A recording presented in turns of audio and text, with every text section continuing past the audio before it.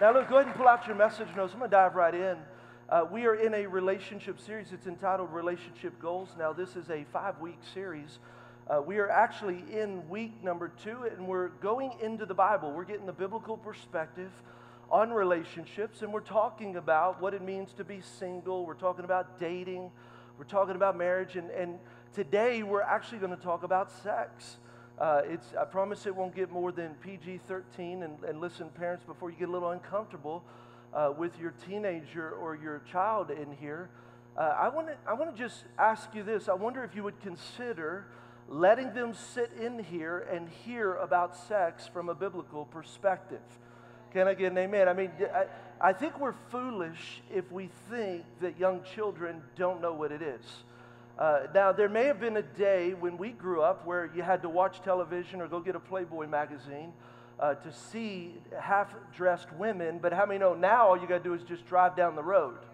All you got to do is watch any television. I mean, Marvel comic shows are having homosexual relationships and people sleeping together. And I mean, I'm just telling you, sex is pervading our society. And so it always baffles me a little bit when parents say, well, we'll miss that one. And what I have found, my experience is the naivety of parents is those are the ones whose kids actually really need it the most. I think they're exposed to a lot more than we think. In fact, just about a year and a half ago, we were counseling a family whose 9-year-old daughter was addicted to hardcore pornography. A 10-year-old boy who was struggling with his sexual identity. And so I'm just telling you, nowadays, for us, we need to go to the Bible. And so, look, I promise to keep it PG-13. I'm not into the whole shock and awe, but I do feel like we need to talk about it in a biblical way. And then over the next couple of weeks, we're going to talk about marriage. We're going to talk about communication. We're going to talk about how to fight fair. How many know we fight as married couples? So we call it passionate conversations. Let's be church correct, not politically correct. Let's be biblically correct, right? You know, we got these passionate conversations. So how do we make sure we're fighting fair? And then, of course, the last week we're going to talk about how to affair-proof your marriage. And so I really hope that you are enjoying it. I hope you stay with us throughout this series. You know, I found myself in this series being and feeling very nostalgic. It brings a lot of feelings of the past where Phyllis and I were dating, and, you know, it brings up, anybody ever have any mixtapes? Anybody? All my mature people, do you have any mixtapes? So you older people, you know, it was funny. Carson and I were driving down the road last week, and we were talking about it, and he said, Dad, I don't know, what is a mixtape? And I said, you don't know what a mixtape is? I said, well, it's a cassette tape, and you record songs on it, and then you play your favorite songs. And then the oddest thing happened. He said, Dad, what's a cassette tape? I said, what do you mean, what's a cassette tape, Carson? Like that's old people problems, right? You're like, what do you mean a cassette? Like, it's a little square thing, got 2 circles. And Carson's like, Dad, I'm confused. I'm baffled. No idea what you're talking about. And then I'm trying to explain it, and I realized, okay, look, this is the best way to describe a mixtape for young people. It's like a Spotify playlist of all your love songs. But you didn't have to work too hard to record it. You guys remember playing the cassette or recording it right by the radio? You're like waiting for your jam. You did the phone call. The radio station said they'll play it. You're like, wait, I'm waiting on my jam. And you go hit record. I mean, it was hard work getting a mixtape with your love songs on it. And I mean, you guys know what I'm talking about. That's just old people problems. You know, I was thinking about some of the old songs. Anybody know Michael Bolton's? I mean, if you do, you can sing it with, if a man loves a woman. Come on, Vanessa, look, she goes stand on nothing else. Come on, sing it. Anybody know that? For the good thing he's found. Come on, sing it. Anybody know it? Anybody? They don't really know about that. They don't know nothing about that. I barely know about that. Oh, you barely know about that. Now listen, I also, you know, had a mixtape and was struggling, and then, you know, the radio announcer would like mix in another song, and you're frustrated. Oh, but yeah. Mine was all my life. Come on, sing it. I pray for someone like you, and what? And I thank God that I finally found. Now, does anybody know the words? Look, close to me just like the. Yeah. See, that's the problem. I never memorize words. I'm just like, man, Father. Okay. Here's another one. What about, although we've come to the end of the road. That was the R&B rock. Still I can't let go. What? It's You see why I brought her out? Look, my performer. Not good. Hey, Nice. come on, for all the white people. Brian Adams. Okay, Brian Adams. Brian okay. Adams, Let me come try on, to do tell my me. Brian Adams voice. Put on your white voice. Look into my Eyes. eyes. You see That's right. Come on, come on. what you need. Come on, Robin Hood. to me. Okay, I'm gonna skip some words. Don't tell me it's not worth trying for. Come on. Don't tell me it's not worth dying for. Don't Next. tell me it's not worth dying for. Come on. You know it's true. Everything I do. Everything I do. Come on. I do it what? I do Come on. it for you. Throw in some Alicia Keys. I know you got some Oh, I got Alicia little Keys. A-keys. Throw it in. You know. Where does he lie? Some people want it all, but I don't want nothing at all. If Come on. it ain't you, baby, if I got you, baby. Oh, Some yeah. people want diamond rings, and some just want everything, but everything means nothing if I ain't got you. Woo! All right, hey. All right, now for all the young people, you got to throw in some Bruno Mars. Oh, yeah, I can do Oh, you did? When I see your face, come on, hey, hey, hey. There's not a thing. Come on, that young people. I wouldn't change. What? 'Cause you're amazing. What? Just the way you are. Woo! Very nice. Come very on. Nice, very nice. Now listen, I have another one. I don't know if I can get away with it, you know. We'll but try. I'm We'll a- see. At we least gon- we are in church. Oh! I've been really trying, baby. Trying to hold back this feeling for so long. How come That's y'all the know bass. this one? And if you feel What? like I feel, baby, come on, hey, oh, come on. Ooh, let's get it Whoa, on. whoa, whoa, whoa. All right. All right, Vanessa. Oh, sorry. You get a little too. I got a little too excited. Got a little too Sorry. excited. I'm excited. Oh, yeah. Now, I want to know how all of y'all know the last song. That's what I want to know. That's right. Come on. She like, it's the mixtape, Pastor. It's the mixtape.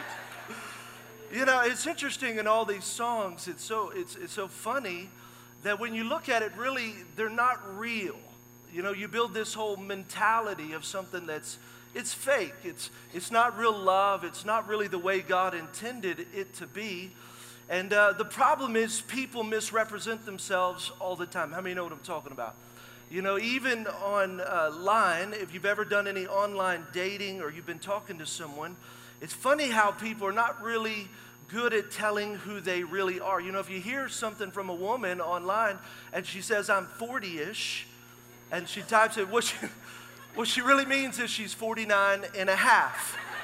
Right, 40-ish. I'm going to get that last little bit. And, you know, if you talk to a guy online, he says I'm 40-ish. He's 52 and looking for someone who's 25. Girls, you need to run. You know what I mean? And so maybe a guy says, look, I'm huggable, huh? That means that brother is carrying a whole lot of extra pounds. That you just got to know he ain't being for real. And maybe a girl says, look, I'm romantic. I'm just romantic. What she's saying is, look, I look a whole lot better by candlelight. Yeah. Maybe a guy says, look, you know, I'm laid back and I really love my family. You know, if he says that, you got to watch it. What he's saying is, look, I'm unemployed. I live at home. And I'm really hoping you got a great job. Come on. You know, if somebody says, look, I'm bubbly and fun. The girl says that. She says, look, you just got to know she talks a lot. She never shuts up. Just got to know. Maybe a guy says, look, I'm average looking, and he's typing it in. You just got to know that brother fell from the ugly tree, and he hit every branch on the way down. Come on, somebody, the truth will set you free. You just got to know it. You know, it's interesting that we have such a hard time being honest with ourselves, and a lot of people don't even know who they really are, so how do they know what to look for in other people? And that's why last week we talked about the qualities and characteristics that, number one, we need in our life, but also we need to be looking for in the life of someone else. So if you missed it last week, I want to encourage you, go back and listen to the podcast. Go back and watch the YouTube video and get a great foundation for that. Now we're going to dive into God's Word. 1 Thessalonians chapter 4, verse 3 through 5, and then verse 7. And I want this to be our theme verse for this morning. I'm going to share some other scriptures. If you have your Bible, you can turn. Otherwise, it'll be on the screen with us this morning. It's also in your message notes. Let's dive into verse 3. It says, "It is God's will that you should be sanctified." Now, sanctified is a biblical word that each and every one of you really need to know as a Christian. Really what sanctified means is to be set apart. Everybody say set apart. So that you should be set apart. And it says that you should avoid sexual immorality. So what is sexual immorality? That's any sexual activity outside the context of marriage. And look, I know everybody's doing it, but what he's saying is, look, I don't care if everybody's doing it. I don't want you to do it. I want you to be set apart. He says, look, I want that each of you would learn to control his own body in a way that is holy and honorable, not in passionate lust like the heathen who do not know God. For God did not call us to be impure, but to live a holy life. To live a holy life. And so what I really want to focus on this morning is really, how do we protect our purity? We got to make sure that as Christians, look, we live a holy life. We're called to be set apart. We're not called to be like the world. We're not called to be like they are. And I'm not trying to divide, but we are trying to set a standard that if they don't meet our standard, we don't compromise to make them feel better. We still hold our standard. We have to make sure that our lives are pure, that we are holy. Whether you're single, whether you're married, whether you're young or old, I want you to know purity is not easy. It's not easy to remain pure. It's not easy to be self-controlled. It's not easy to be the way God's called us to be. But thank God the Holy Spirit is on the inside of us and gives us the power to live the life that God wants us to live. But I do want you to know it's not just going to happen accidentally. You know, just wake up one day and say, woo, I'm pure. Hallelujah. No, you can be saved and still not live a pure and holy life. So that's what grieves the Holy Spirit of God that lives on the inside of us. And so we got to say, look, I'm going to make a decision to live the way that God's called me to live. And we live in a hyper-sexualized society. I mean, just take a look around. Drive down the road on billboards. You can watch TV. You can watch movies. I mean, everywhere we go, sex is everywhere. And how many know sex sells? I mean, from the shampoo commercial. It is so funny. My kids and I, we will watch America's Got Talent. Anybody watch America's Got Love It? I cry every time. I'm just telling you, they produce it in a way, I don't know, I'm always tearing up. But it's so funny. We mute the commercials. Now, we don't have the thing where you can fast forward it. We have to watch it. We watch it on the app. So we mute the commercials, and we have this little game where we kind of make some funny sounds, and we talk about the different things the actor's doing. But just muting the commercials, you realize, oh my God, she's half naked in the shower, and they're promoting shampoo. My God, where did shampoo get sexy? I mean, you know what I'm talking about? You're looking at the burgers. I just want a hamburger. Why she got to be half naked sitting on a car eating a burger with cheese melting off of it? I mean, and you don't even realize it because we've been so immersed in it that if you don't keep your guard up, and how many, we're trying to keep our kids pure, I'm trying to keep my family pure, trying to keep us pure, and you can't just remove yourself out of the world, but we do need to be aware that there is a fight for your purity, that we've got to make this a priority in our life. We've got to make a commitment that, God, I'm going to stay pure. And the problem with the media and movies and TVs is that sex is so common. There are no consequences with sex. Isn't it amazing? All we see are the sex scenes, but we don't see the negative effects, the negative consequences. We don't see those that have woke up with STDs. We don't see the broken and shattered lives of the people who have been cheated on in marriages, and the broken pieces of lives of people that gave themselves freely to that person. You don't see them in counseling for years trying to reconcile the experience that they just have. We just see sex with no consequences. That, oh, it's great, it's fun, it's easy, it's no big deal. But I got to tell you this morning, sex is a big deal. I'm going to say it again. Sex is a big deal, and it's a big deal to God. Like, it's not something for us to just casually do. It's a very deep and very spiritual act that is intended for one man and one woman in the context of marriage. And let me tell you this, sex is fun. And if it's not, you're doing it wrong, baby. I'm just telling you. I'm not going to try to help you on that. There's people that will do that, but I'm just telling you, sex is fun. So let's don't lie to our kids and say, oh, it's no fun. No, baby, it's fun. But it's a whole lot better in the context of marriage. And so it may feel good outside of marriage, but it'll never have the satisfaction of what it is when it's experienced in the context of marriage. Sex was intended to be done with a covenant. It consummates the covenant. That we give our lives wholly and completely to each other. It unites a husband and a wife together. Look at Genesis chapter 2, verse 24. For this reason, a man will leave his father and mother and be united. Everybody say united. So this is the act of sexual intercourse where they're united. Their souls are connected with his wife, and they shall become one flesh. One flesh. Now, do they actually become one person? No, not in the physical. But what happens is your souls connect. We know it today as what we would call a soul tie. Anybody ever heard of a soul tie? A soul tie is when two people have sex and there is this connection at the deepest level of their soul, their mind, their will, and their emotions. And so when you have a soul tie, it's easy for you to find yourself drifting off throughout the day thinking about that person. And so for me, I'm married to Phyllis. I'll text her and say, hey, baby, I'm just thinking about you. I mean, I'll be doing random things and I'm just thinking about her. She's constantly in my mind. Now, if you have the soul tie outside of the context of marriage, you might have broken up with this person. You're not dating them. It may be it's a year, 2 years later, and you find yourself just in a random situation thinking about that person. And when you know you have a soul ties, anytime you've had sex, but of course, when they come back around, here's what's interesting. It could have been years since you've seen each other, but the moment you come back together, it's like you pick it up where you left off. It's real easy to get comfortable and real easy to fall back into what you were in before, even if you know that person isn't the right person. So really it's like this invisible umbilical cord that connects two people together. Look at Matthew chapter 19, verse 6. So they are no longer two, but one. Everybody say one. Therefore, what God has joined together, let no man separate.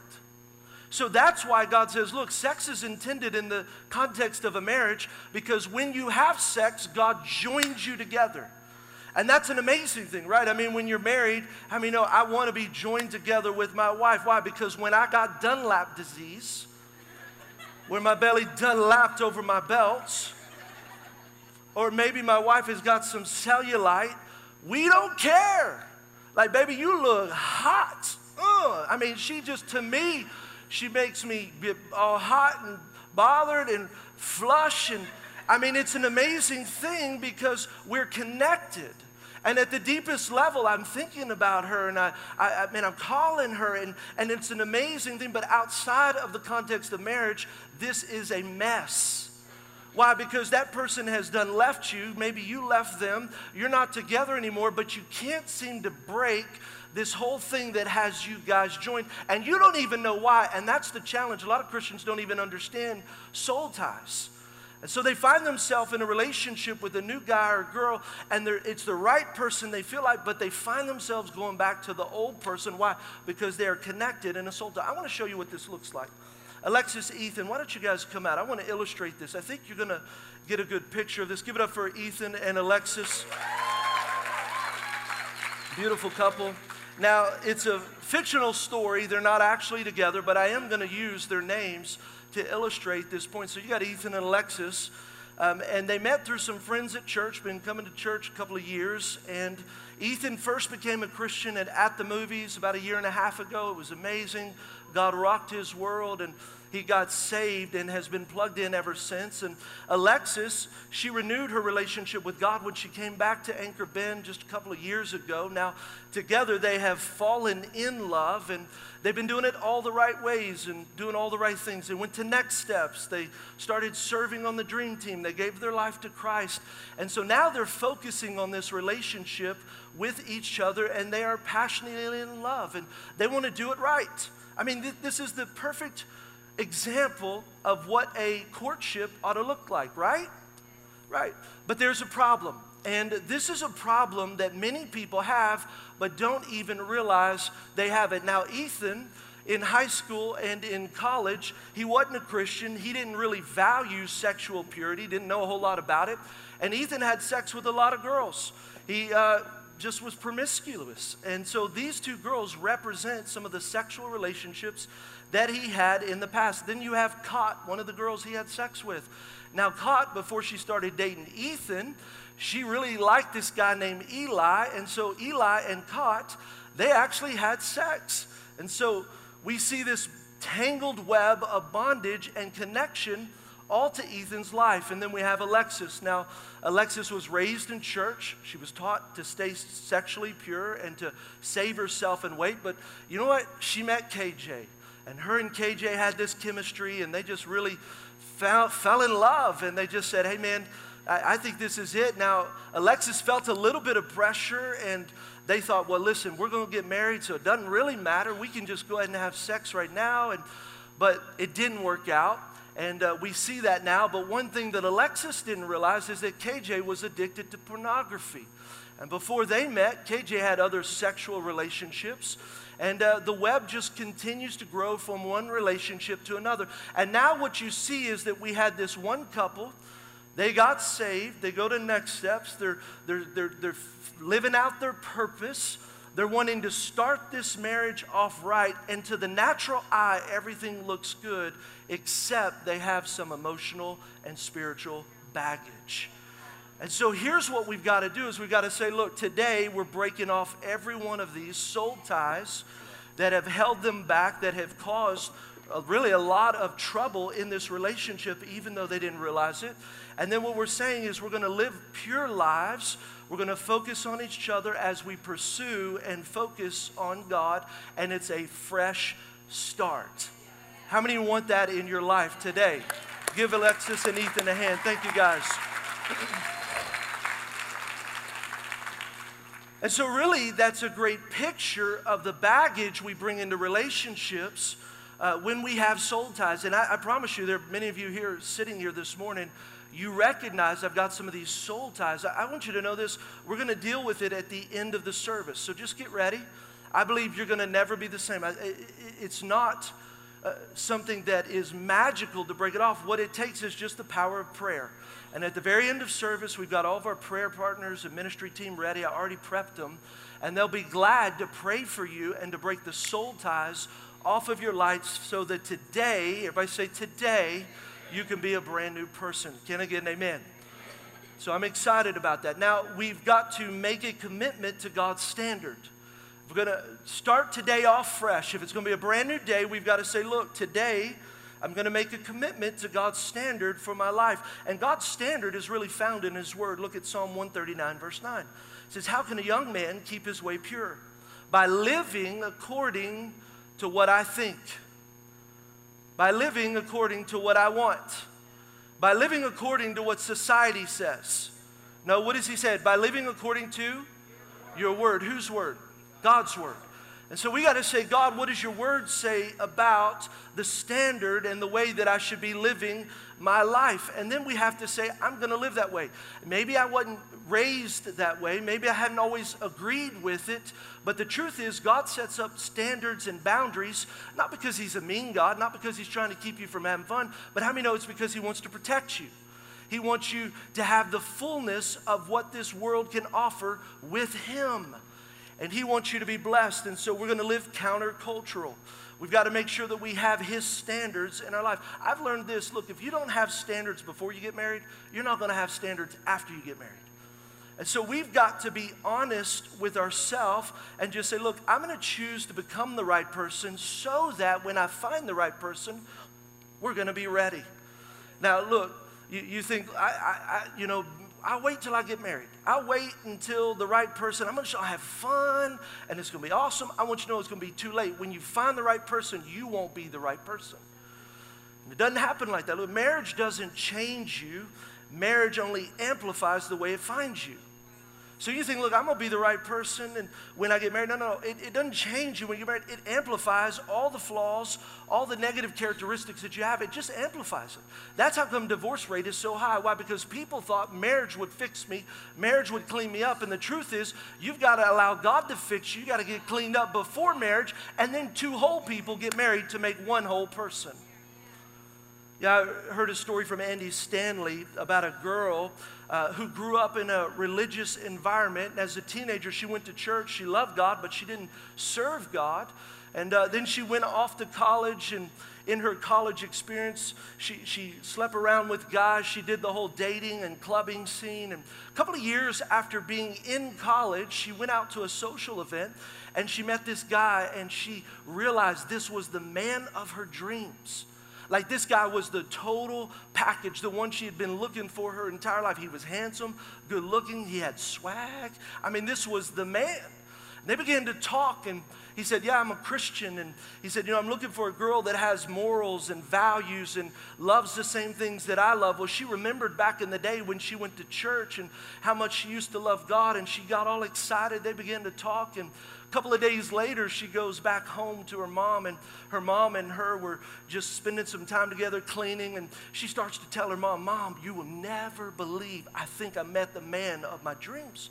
I think I met the man I'm supposed to marry. He's a Christian. He loves God. He's got morals and standards. And her mom just stopped her right in the mid-sentence and looked her dead in the eye and said, oh, honey, a guy like that's not looking for a girl like you. That girl just fell apart.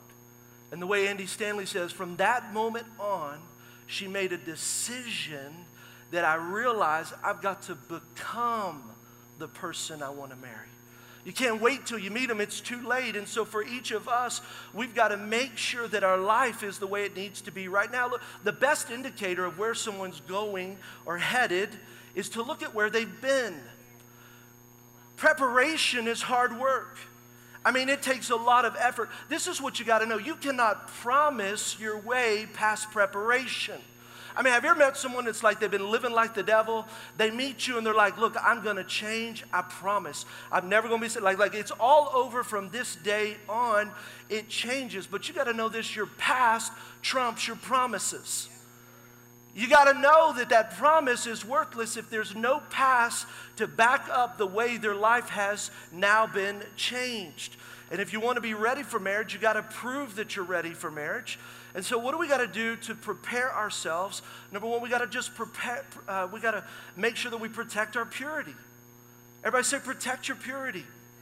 It's an assignment for single people and for married people alike. Look, ladies, don't dress like a commodity.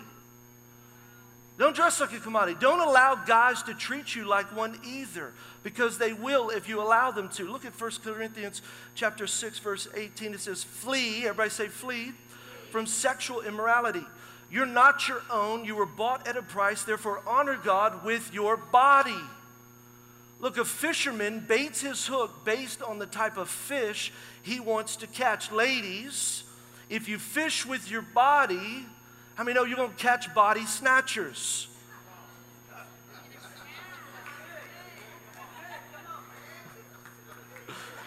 I like that one. And if you catch a man with your body, how many know you got to keep a man with your body? And how many know time and gravity happen to us all? It's called the law of gravity. I mean, I get it. Maybe you say, look, all men are alike. What you're really saying is all the men you date are alike. And so think about the last 5 men that you dated. I mean, it was just you and him and you and him and you and him and you and him and you and him. The only common denominator is you. So really, is it all the men that you dated, or is it the bait that you're using to get the men that you think you want?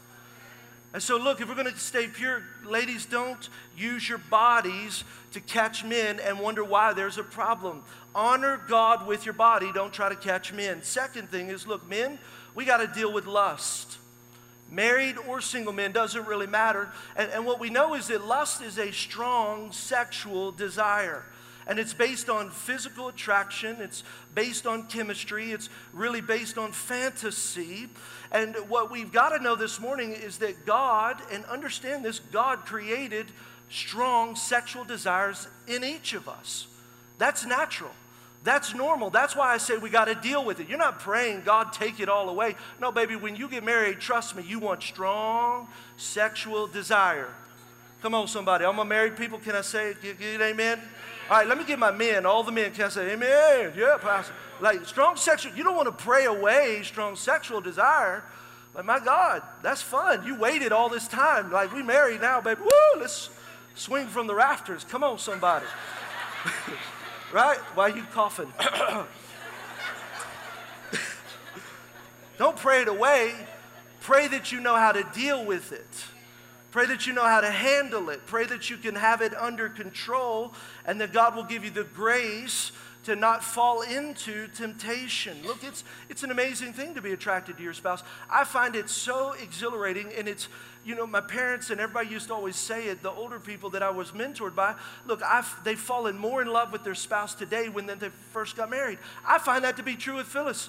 I think about her more now than I ever did. I'm more in love with her now than I ever have been.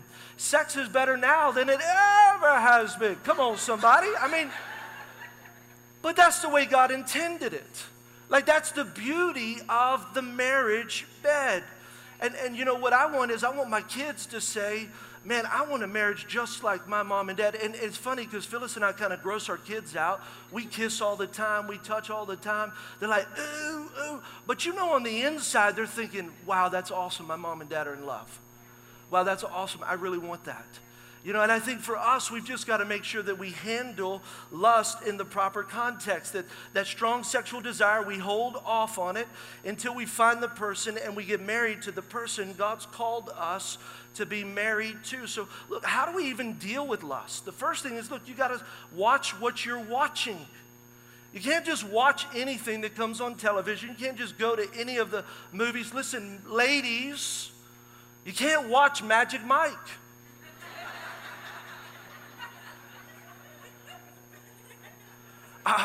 It's just, I mean, I didn't watch it all. I wish the second one. I mean, you can't watch 50 Shades of Grey. Ooh, you know you didn't watch it in the theater, but how many of you went to the Red Box and watched it? I know. You're smart enough to not go in the theater. You didn't want to see nobody else. What you doing here? Oh, I was just praying. Just, you don't tell, I won't tell. Right? But the truth is this, and they're right. I mean, you can't go watch. Don't be passing that off to your friends. Like, why? Because that puts something inside of you that's not real. It's fake. That's not the way God intended it. And then what happens is you get into a real relationship with a normal person and it doesn't satisfy you. Why? Because you got so enveloped in lust and sexual fantasy with something that's not real. So you got to make sure, listen, guys, you can't look at pornography. And I know you got quiet on me. But here's the reality. Did you know a lot of guys don't even think anything's wrong with it? But guys, what's the problem is you are lusting after something that doesn't belong to you. And so this sexual desire is being awakened inside of, do you know 47% of Christians say that pornography is a big problem in their home? That's almost 50% of people that would be in this room would say pornography is a big problem in my home. Look at Job chapter 31, verse 1. It says, I made a covenant with my eyes not to look lustfully at a girl. Don't undress her with your eyes. Don't look at naked girls. Don't go looking at porn. And look, women, it's not just men. A recent study showed that 66% of women looked at porn recently as well. It's not just a man problem. But the truth is, if you look at that, you're going to have problems that you're going to be bringing into the relationship that you're setting yourself up for. Or if you're married, you already have problems because you've allowed something into the marriage bed that was never intended to share the marriage bed with your spouse. And this is what I'd say. People say, well, I'm not addicted to pornography, so here's the test. Then quit watching it.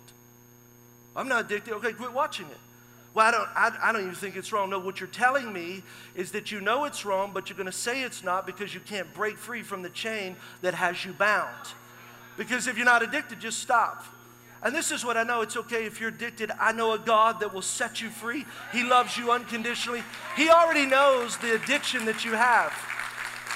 So why not just get real and honest and say, God, I'm struggling. I need you to help set me free. Get involved in a men's small group. Get involved in a women's small group. Go to the Freedom small group in the fall and ask God to bring freedom to you in your life. Look, if you're married, you've got to break that. If you're single, you think, well, when I get married, it solves everything. Let me just tell you, when you're married, your spouse is going to say no at times when you're ready to go. And if you hadn't broken this off, you're going to say, well, that's okay, I'll run to this. Oh, well, I don't have to work. Look, this is what I love, and I told the fellowship this, which is the group that I mentor. You know, they were talking about relationships. I said, you know, when you break pornography off of your life, the beautiful thing is, when you're married, you're going to work it out, baby. Why? Because I desire my wife, and she's like, oh, hold up, baby, let's talk. Let's work this thing out. But when you've got this mistress called pornography, I ain't got to work it out with my spouse. I'll go over to the porn. We'll get this cheap sex that doesn't take relationship, doesn't take conversation. I ain't got to work it out. She'll do whatever, whenever, however.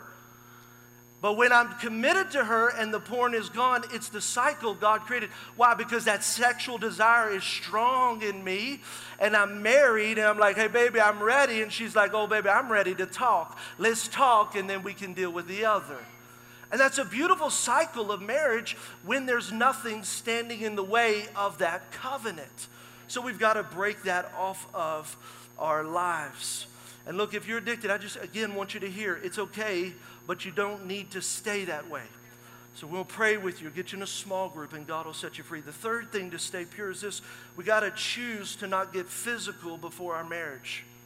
So look, before you get married, don't get physical. I mean, you can kiss, and I'm not going to tell you the sin line. I'm not the Holy Spirit. Well, what's a sin? No, that's between you and God. He does a whole lot better than me. But I will tell you this is his standard. Ephesians chapter 5, verse 3. But among you there must not be even a hint of sexual immorality. Not even a hint. So you have to say, God, where's the hint of sexual immorality? Remember, sexual immorality is any kind of sexual activity outside of the context of marriage. And so I would encourage you to postpone your relationship that's physical for as long as possible. Say, wait, we're going to wait till we get married. And look, if you're dating someone right now, and maybe you've already begun to be sexual in your intimacy, or maybe if you really equate dating with sex, like everybody I date, we're just going to have sex. Why? Because that's the way I've always done it. I want to encourage you this. I would actually propose this to you. Maybe you can take a year off from dating anybody. Maybe you just say, look, I'm going to take this year, and I've been sexually active. I'm in this relationship now, or I find myself always being sexually active when I'm in a relationship. And right now, I'm just going to date Jesus. And I know that sounds very spiritual, but what's the point? The point is this. This means I'm going to spend a year praying every day. I'm going to worship in the morning. I'm going to get involved with a small group. I may even go to the Leadership Academy, which is a one-year program that we have to raise up leaders. And you say, well, I got to stay busy. Good. That'll help you stay busy on Tuesday nights.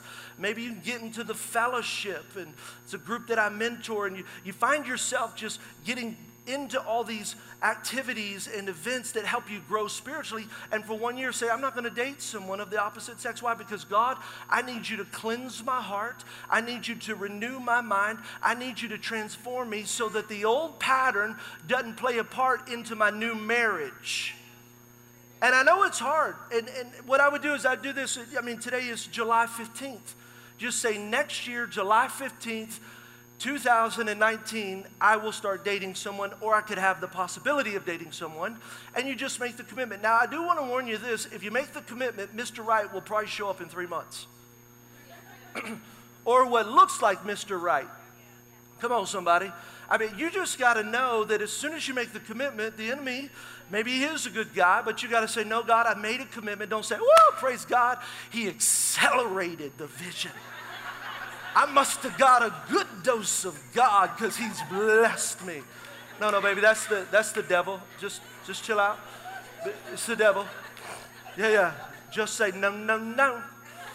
Not today, devil. You know what I mean? So this is what I know. If he is the right guy, he can wait till July 15th, 2019. Oh, hey, we gotta wait? You gotta wait. Why? Because you're renewing your mind. This is what I know. If you don't do it now, it will cause problems in your marriage. Like eventually you've got to deal with the stuff you've allowed yourself to get entangled with. You've got to change your mind. You've got to transform your mind. And so I encourage you, if that speaks to you, maybe you could do that as you prepare to get married. Then the last thing this morning is, if we're going to protect our purity, we've got to maintain proper relationships. You've got to maintain proper relationships. Hebrews chapter 13, verse 4 says, marriage should be honored by all. So that means whether you're single, whether you're married, it doesn't matter. We understand the covenant of marriage and God's process, so we've got to honor his process. And then it says, in the marriage bed kept pure, for God will judge the adulterer, those that step outside of their marriage, and the sexually immoral, those that have sexual relationships outside the context of marriage. And so God says, look, I'm going to judge you. Why? Because that's not my standard. I need you to honor this covenant of marriage, and I need you to live your life in such a way that you would honor me as your Lord and as your Savior. So this is what I would tell you. Don't allow your heart to grow close to anybody of the opposite sex. Let me say it again. Don't allow your heart to grow close to anyone of the opposite sex unless they're your spouse or you are courting them to marriage. And you are like, we are getting married, we are engaged. Okay, open up your heart, not too much. Keep your boundaries up, keep your physical boundaries up. But in marriage, what we've got to do is we've got to make sure, look, if you're not my spouse, we're not connecting. Look, I ain't having long conversations. I felt like I used to be as a young person pretty cool with girls, like my sister was a girl, and so I was really close to her, and so I'd open the door and I'd be real nice and say sweet things and probably a little flirtatious with girls. But now I find myself just awkward. Like I'm just awkward. I'm like, hello, and I told Phyllis, when did I become that awkward old man, right? I mean, and I think it's a good thing. I don't want to be too comfortable with anybody who's not Phyllis.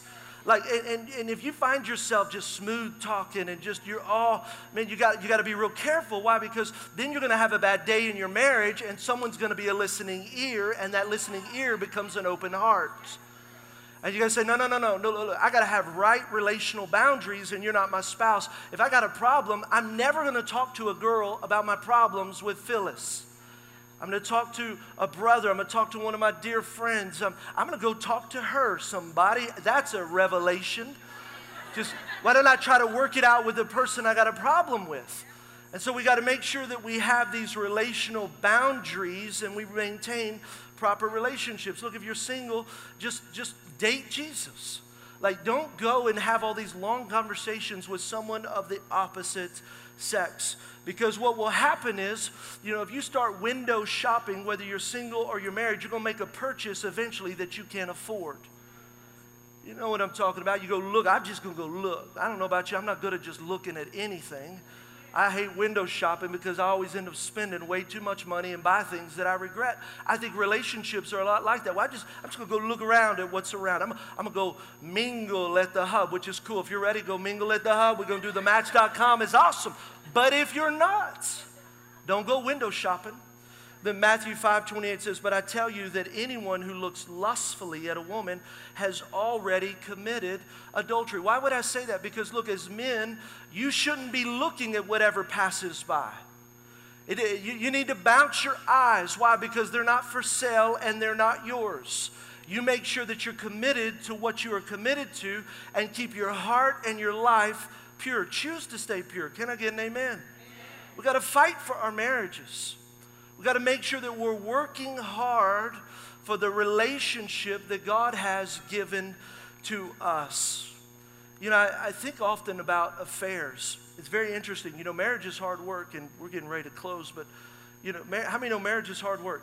Young people, I want you to know marriage is hard work. But I also want you to know this, that it's very worth it. And it's always interesting to me is that when someone has an affair, they work hard for that affair. I mean, you know what I'm talking about. All the sneaking around, all the deleting texts, all the rendezvous in places where nobody, I mean, it's hard work. It's like you like some secret spy, just covering tracks and moving to different locations. And it blows my mind when I hear stories. I've counseled couples this year, several couples, and it's very, that's why we're doing this whole relationship series. It's really birthed out of the survey and the marriage. But it always baffles me how hard they work to have an affair and how much less work they put into their marriage. I mean, think about if you just worked that hard on your marriage, what God could do. I mean, think about if you went through all the effort of, instead of these secret texts to some mistress, what if you started sending these positive texts to your wife? Oh, baby, I'm just thinking about you. Parentheses, non-sexually. I know it's hard, but just put that in there and just say, you just ran across my mind. You must be hurting. Why? Because you fell from heaven. Just today. Just, what if you took her the flowers? I mean, what if you just had a date at a hotel? Look, you're married. Why not? Hey, look, I'll meet you. I mean, I'll meet you when? Right after work? After work? At home? No, baby, we're going to meet at the hotel. Why? Why not? I mean, find some ways to be romance. Why don't you turn on some music? Come on, somebody. Get your playlist out. Get your cassette out and drop it in the Walkman or the boombox. You know what I'm talking. I mean, my point is this. It takes work, but what if you decided to do it? What would God do in your relationship? What would God do in your marriage? What would God do in your life and in your children's life? Because they see mom and dad who love each other and are willing to fight for the marriage that they committed to in their life. This is what I say, look, today you got to get a vision for your life.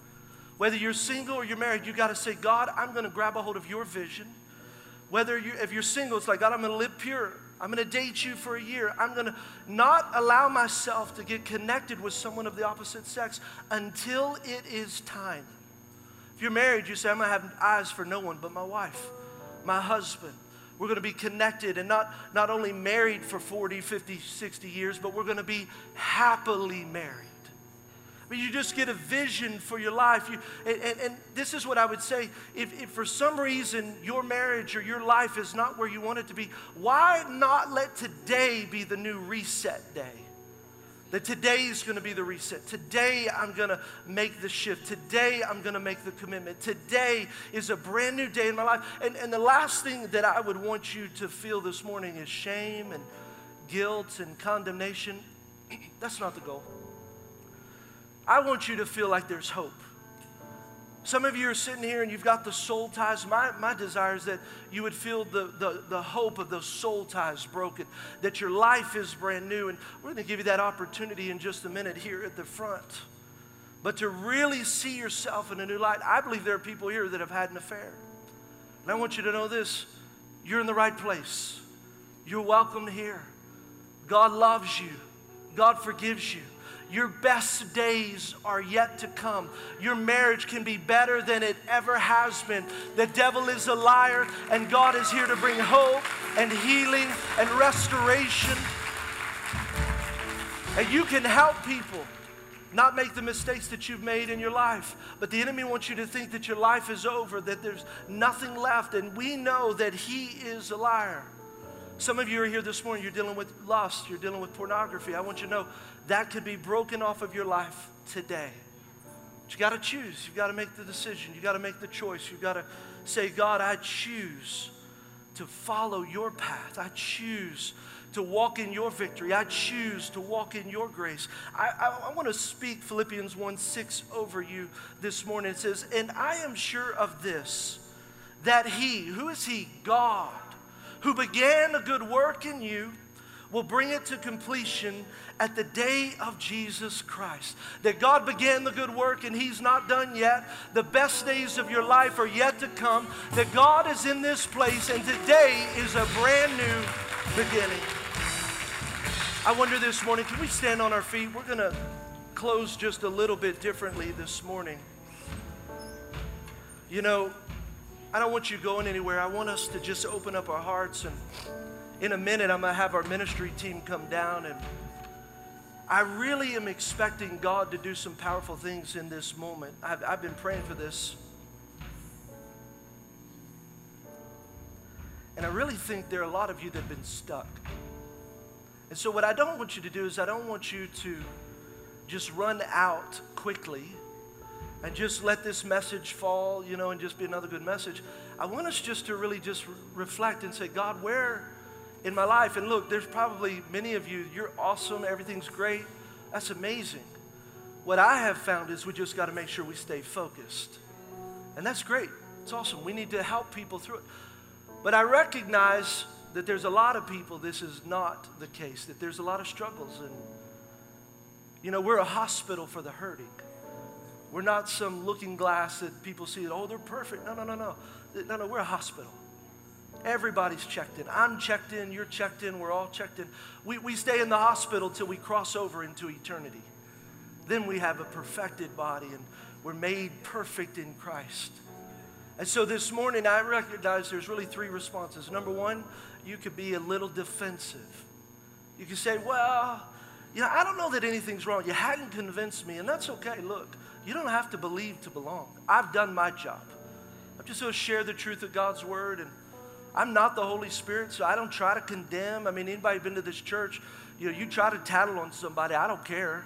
Like, I'm not going to sit here and listen to it. No, we don't do that here. It's like, God, you speak. How many know God, when he speaks to us, it's way better than when people judge us. And so that's okay if you're not in that place. I also realize this, that there's a response of remorse. Now, remorse is very interesting because it looks a lot like repentance. But what remorse does is remorse says, look, I'm sorry, but I'm not going to change. Like, I feel a little bit conviction, Pastor, and you know, you showed the illustration, but honestly, sex is too good, and I'm dating this girl, and she's really hot, and I'm not going to change. So you walk out of here, and you're just a little bit remorseful. And that's okay, too, because I'm not the Holy Spirit. I can't make you have the right response. But then there is repentance. Now, repentance is different because I'm sorry for the past, and some of you didn't know any better. Some of you weren't raised in church, so you don't even know God's standards. I mean, many of you, in fact, almost 1,600 people have given their life to Jesus Christ in this church over the last 5.5 years. And so I recognize many of you, you don't even know God's standards, so you heard this morning, and you say, oh, I'm pierced to the heart. Like, I see God's standard, and I'm sorry, but not only am I sorry, but I'm going to change my ways. That means I was going down this path, but today I'm going to go down a new path, God's path, and this is where I'm going to choose to live. Now, I may make a mistake, but I'm not going to stay there. Like nobody's perfect, so that's why you got to get in a small group. That's why you got to have accountability, because when you start acting like an idiot, somebody can slap you around and say, hey, you're acting like an idiot. Turn back around. Let's go back to God, right? I mean, anybody needs slapped? I need slapped every once in a while. And that's okay, but the response is repentance, which says, God, I'm turning away from that, and I'm turning to you, which is this. And this morning, can we just sing a song, Vanessa, and just in this response, just...